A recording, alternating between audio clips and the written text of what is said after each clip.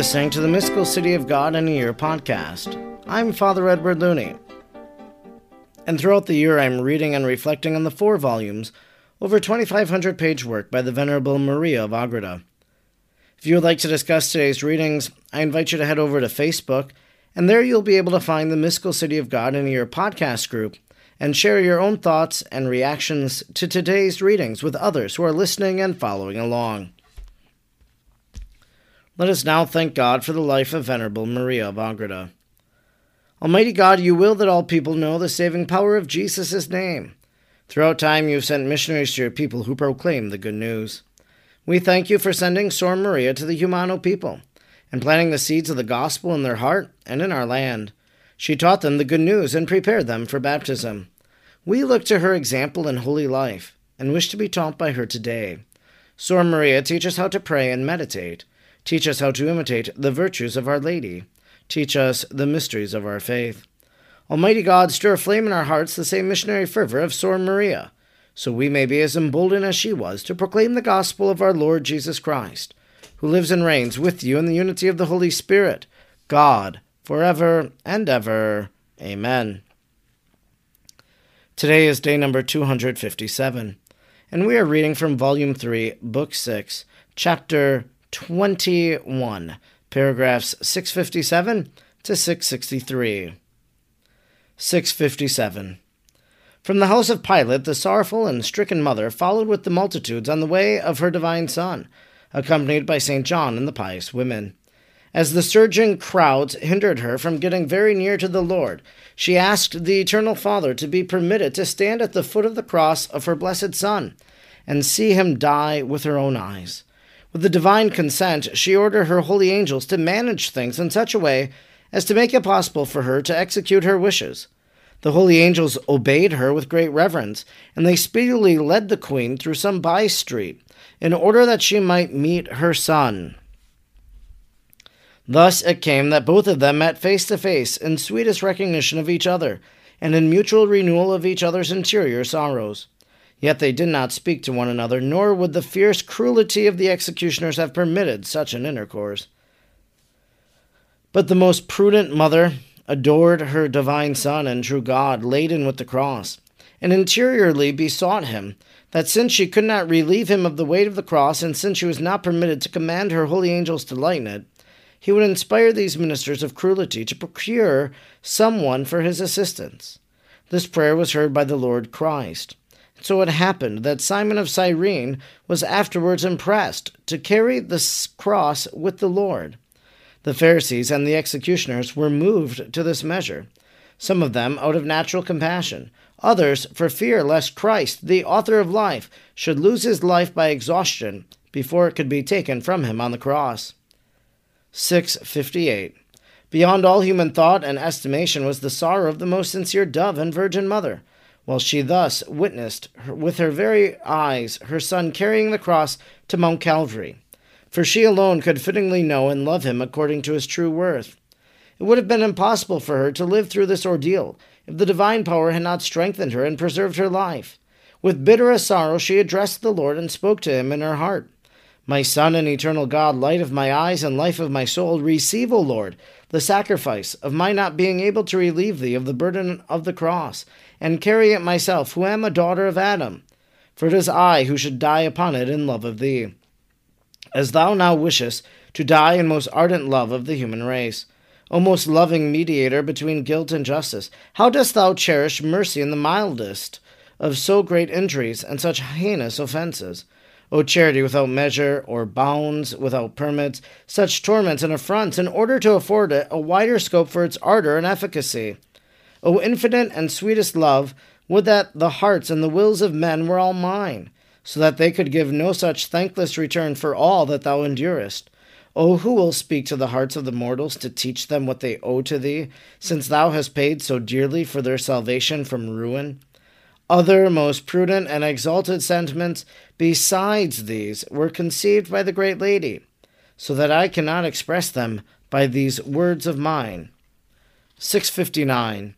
As the evangelist tells us, there were other women among the crowds who followed the Savior in bitter tears and lamentations. Luke 23:27.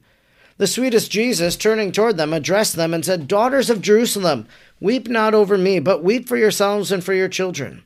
For behold, the day shall come wherein they shall say, Blessed are the barren, and the wombs that have not borne, and the paps that have not given suck. Then shall they begin to say to the mountains, Fall upon us, and to the hills cover us. For if in the green wood they do these things, what shall be done in the dry? By these mysterious words the Lord acknowledged the tears, and on account of his passion, and to a certain extent by showing his appreciation of them, he approved of them. In these women he wished to teach us for what purpose our tears should be shed, so that they may attain their end. These compassionate disciples of the Lord were at that time ignorant of the true reason for their tears, since they wept over his sufferings and injuries, and not over the cause of these sufferings. And therefore they merited to be instructed and admonished of the truth. It was as if the Savior had said to them, Weep over your sins and over the sins of your children, and attribute what I suffered to those sins. I suffer not for my sins, for I am guilty of none. It is not even possible that I be guilty of any. If I approve of your compassion for me as good and just, much more do I desire you to weep over your sins, for which I suffer, and by this manner of weeping you shall acquire for yourselves and your children the price of my blood, and of my redemption, ignored by this blind people. For there shall come days, namely the days of universal judgment and chastisement, in which those shall be held fortunate, who have not begotten children, and the foreknown shall call upon the mountains and the hills to shield them against my wrath. For if their sins, now only assumed by me, have such effects on me, who am innocent, what horrible punishments will they draw upon those who are so barren, and without any fruits of grace and merits? 660. As a reward for their tears and their compassion, these women were enlightened, so as to understand this doctrine. In fulfillment of the prayerful wish of the Blessed Mother, the Pharisees and ministers were inspired with the resolve to engage some man to help Jesus our Savior in carrying the cross to Mount Calvary. At this juncture, Simon of Cyrene, the father of the disciples Alexander and Rufus, Mark 15:21, happened to come along. He was called by his name because he was a native of Cyrene, a city of Libya, and had come to Jerusalem. This Simon was now forced by the Jews to carry the cross a part of the way. They themselves would not touch it, yea, would not even come near it, as being the instrument of punishment, for one whom they held to be a notorious malefactor. By this pretended caution and avoidance of his cross, they sought to impress the people with a horror for Jesus. The Cyrenian took hold of the cross, and Jesus was made to follow between the two thieves, in order that all might believe him to be a criminal and malefactor like to them. The Virgin Mother walked very closely behind Jesus, as she had desired and asked from the Eternal Father.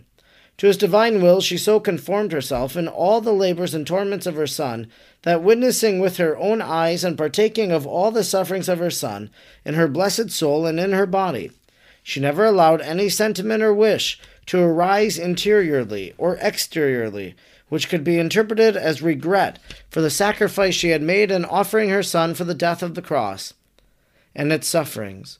Her charity and love of men and her grace and holiness were so great that she vanquished all these movements of her human nature. Instruction which the great Queen and Lady gave me. 661.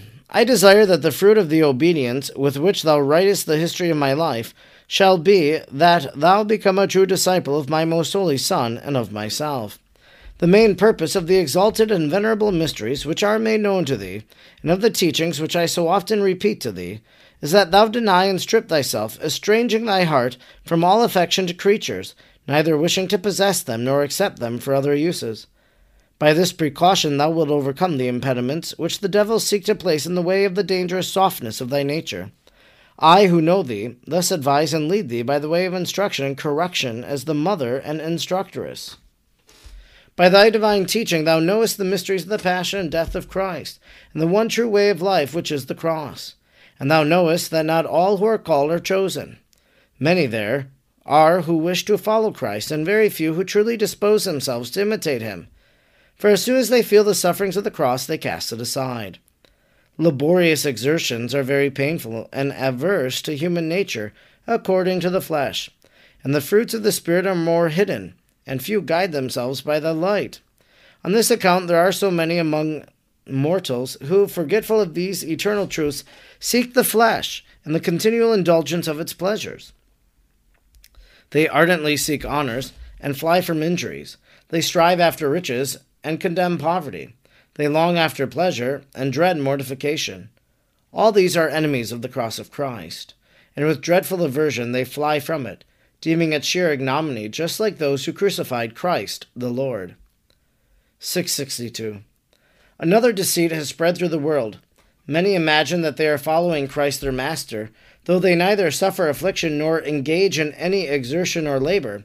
They are content with avoiding boldness and committing sins, and place all their perfection in a certain prudence or hollow self-love, which prevents them from denying anything to their will, and from practicing any virtues at the cost of their flesh. They would easily escape this deception if they would consider that my Son was not only the Redeemer, but their teacher, and that he left in this world their treasures of his redemption, not only as a remedy against its eternal ruin, but as a necessary medicine for the sickness of sin and human nature. No one knew so much as my Son and Lord. No one could better understand the quality of love than the divine Lord, who was and is wisdom and charity itself, and no one was more able to fulfill all his wishes. Nevertheless, although he well could do it, he chose not a life of softness and ease for the flesh, but one full of labors and pains, for he judged his instructions to be incomplete and insufficient to redeem man. If he failed to teach them how to overcome the demon, the flesh and their own self, he wished to inculcate that this magnificent victory is gained by the cross, by labors, penances, mortifications, and the acceptance of contempt, all of which are the trademarks and evidences of true love, and the special watchwords of the predestined. 663. Thou, my daughter, knowest the value of the Holy Cross and the honor which it confers upon ignominies and tribulations. Do thou embrace the cross and bear it with joy in imitation of my Son and thy Master. Matthew 16:24. In this mortal life, let thy glory be in tribulations and persecutions, contempt, infirmities, poverty, humiliation, and in whatever is painful and adverse to mortal flesh. And in order that in all thy exercises thou mayest imitate me and give me pleasure, I wish that thou seek no rest or consolation in any earthly thing. Thou must not dwell in my thoughts upon what thou bearest, nor seek to relieve thyself by enlisting the compassion of others. Much less must thou make much of, or try to impress others with the recital of the persecutions or molestations of creatures. Nor should it ever be heard from thy lips how much thou endurest, nor shouldest thou compare thy sufferings with those of others. I do not wish to say that it is a sin to accept of some reasonable and moderate alleviation, or to mention thy afflictions, but in thee, my dearest, much alleviation, if not a sin, would be an infidelity to thy spouse and Lord, for he has put thee personally under more obligation than many generations of men, and thy response in suffering and love will be defective and wanting, if it is not complete and loyal in all respects. So faithful does the Lord wish thy correspondence to be, that thou must allow thy weak nature not even one sigh for mere natural relief and consolation. If love alone impels thee, thou wilt allow thyself to be carried along by its sweet force and rest in it alone. And the love of the cross would immediately dispense with such natural relief, in the same way as thou knowest I have done in my total self-sacrifice. Let this be to thee a general rule, that all human consolation is an imperfection and a danger, and that thou shouldst welcome only that which the Most High sends to thee himself, or through his holy angels. And even these favors of the divine right hand thou must accept only, in so far as they strengthen thee to suffer more constantly, and to withdraw thee from all that ministers to the senses. This concludes our reading today for day number 257. We've been reading from Volume 3, Book 6, Chapter 21, paragraphs 657 to 663. You probably caught it, but what we have been reading over the last few days has been the way of the cross.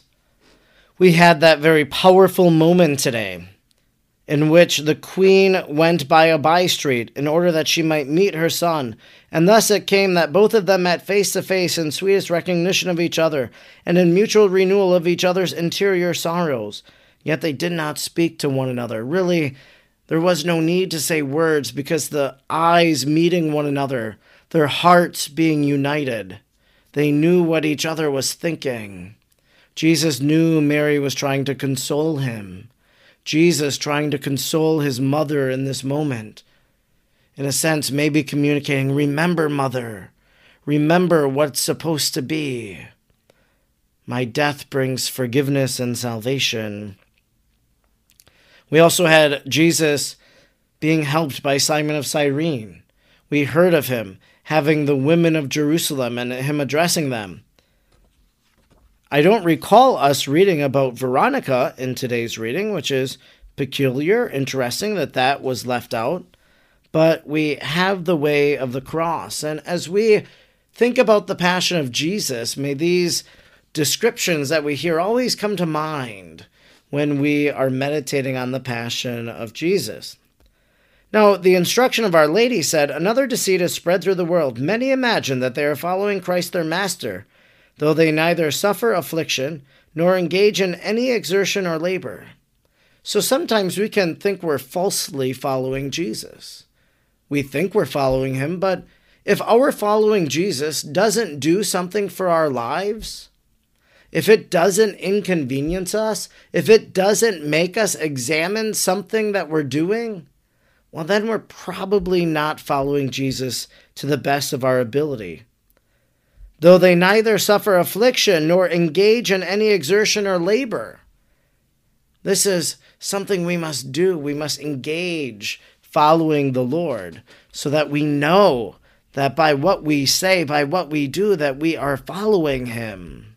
And then we're exhorted to embrace the cross and bear with it joy in imitation of my Son and thy Master. We think about the little crosses of our daily lives. Maybe that's something we begin praying in the morning. Jesus, help me to embrace whatever cross comes my way today. And in that way, we'll be able to put into practice this instruction of Our Lady, to embrace the cross, to do so with joy. So maybe say, Jesus, help me to embrace my crosses today with joy, knowing that I am closer to you as a result. I'm Father Edward Looney, and throughout the year I'm reading and reflecting on the 4 volumes of the Mystical City of God. I'm grateful you joined me today, and I hope you'll join me again tomorrow. Until then, may God bless you, and Mary pray for you.